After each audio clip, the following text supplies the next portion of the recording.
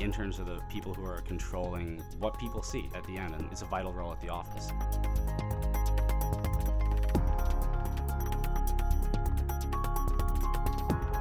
Rice Architecture's preceptorship program provides Bachelor of Architecture students with the experience to intern for 9 to 12 months as an essential part of the curriculum.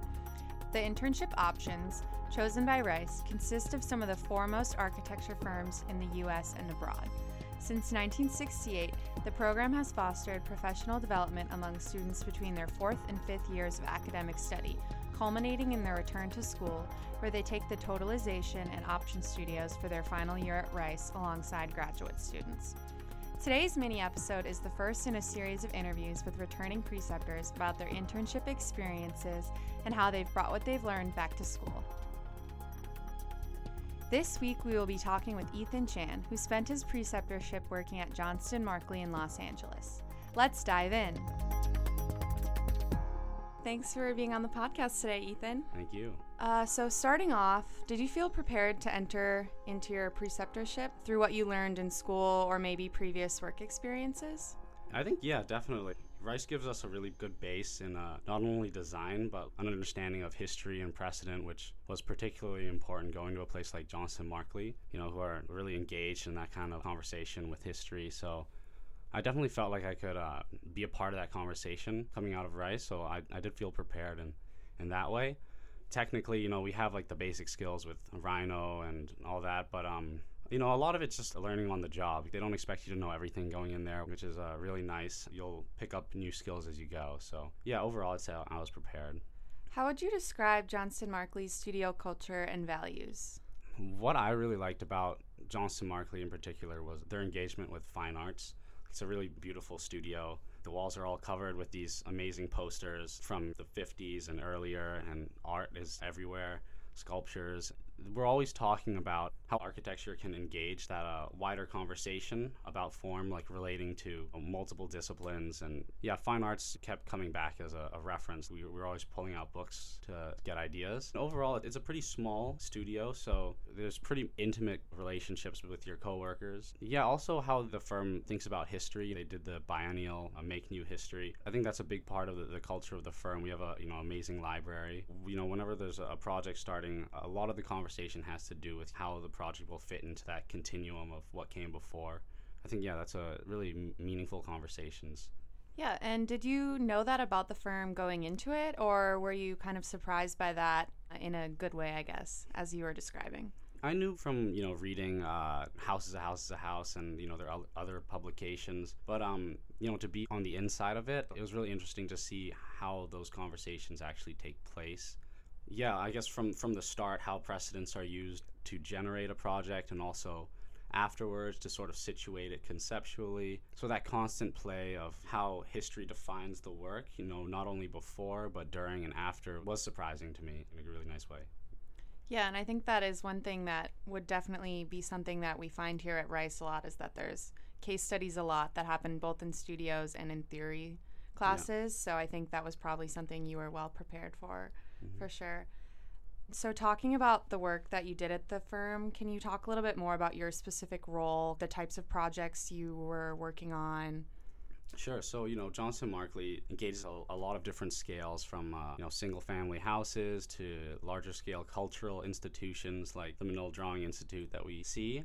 And that was my experience. I did jump around a little bit, which I was happy about. So I did some work on a single-family house in Kyoto and a large-scale tech office for Dropbox, which I believe they've already moved into. So my role in the beginning, representation, the new people there generally get that responsibility. It's actually a very meaningful one because at the end of the day, like, those are the publications that are appearing in magazines or online, and it's really, at the end of the day, the perception of the work, and you're given control over that. Yeah, I would usually come to a project if it was already being constructed to make renderings and stuff retroactively. That's what I would do sometimes, but if I was in the beginning, they did engage me in design, which was really nice. I had a voice in those conversations where we were deciding schematically what the project is about, what we're going to play with in terms of form and reference. So I think I got a really wide look at all the different facets of architecture. And did you think that being able to be more involved on the project, did any of that have a relation to the fact that the firm is a smaller firm? Did you see that it was more of kind of a horizontal organization? Yeah, so that's one thing I like about a smaller firm. I've worked in much larger firms, and there's a level of anonymity that can come with that. They'll always have someone to do any job.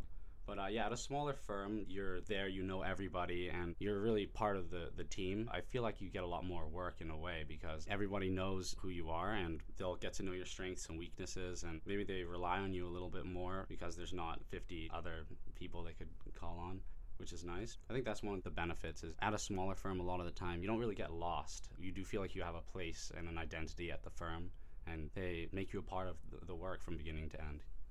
How do you think that shaped the way you think about design, if anything?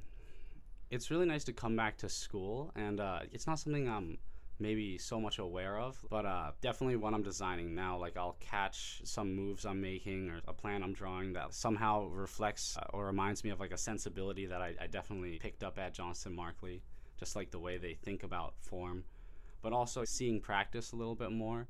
It was really nice to get an idea of just how much of a collaborative effort any design is. You know, in school where it's very individual focused. It's nice coming back to Totalization, for instance. It's a partner studio, and having a whole year where you worked closely with other people and you're bouncing ideas off of each other and incorporating each other's ideas into yours. That experience is really helpful to navigating that situation when we come back to Rice. And speaking of Totalization, you're currently taking Troy Sham's studio, titled Friends Included. How do you think kind of what you just talked about, your experience at Johnston Markley, has shaped that project or will shape that studio project, especially because it is a partner project, it's more collaborative, the residential scale of the project? I think, well, besides, what I was talking about, working with a partner, I'd say formally, Johnston Markley for me was attractive because it was a firm that I like the way they think about form and the reading of form.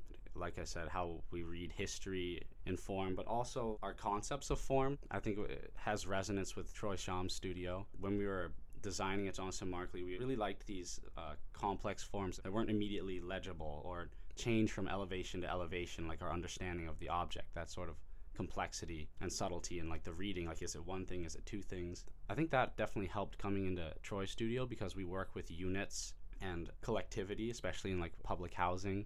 There's always this question of when you're working with aggregation of the individual versus the collective, the part versus the whole, and our readings of those things, and how do you have a building that at once articulates the individual while reading as a singular entity.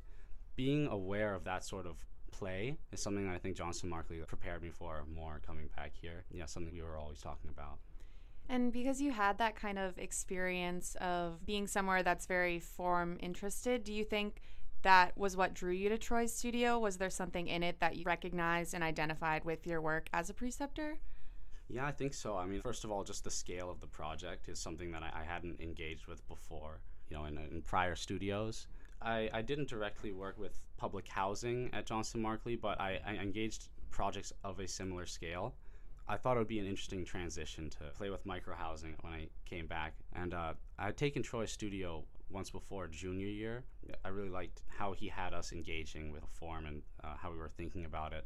And I thought taking that sort of sensibility, then layering on the expertise of totalization and really detailing a project was something I was really interested in. And so finally, what advice might you have for younger students who are looking to get the most out of their first full-time work experience? I say just do anything with enthusiasm. You're not always gonna, have a super heroic role all the time. I mean, those will come, but whatever it is, if it's making a site model, if it's making a study model, if it's a Rhino model, a drawing, do it to the best of your ability. Yeah, everything. I think that really helps because everything, like even those small things that might feel, less significant, are real learning experiences and must happen for a building to happen. And I think the tasks that might seem smaller, they could be the most important thing in a project. You never really know what might convince a client to do something or convince a proposal to go through even. Yeah, one of my coworkers was always saying the most important people are the boss and the intern. And I don't know if he was just saying that to flatter the interns, but they were saying like at the end of the day, the interns are the people who are controlling what people see at the end, and it's a vital role at the office. For sure. Well, thanks for being on the podcast today, Ethan. Yeah, thank you.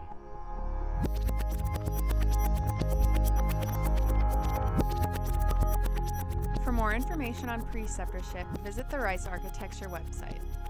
If you liked what you heard today, please leave us a review. And don't forget to subscribe to our page on your favorite platform to keep up with new releases. I'm your host, Lindsay Chambers, and this has been Tête-à-Tête.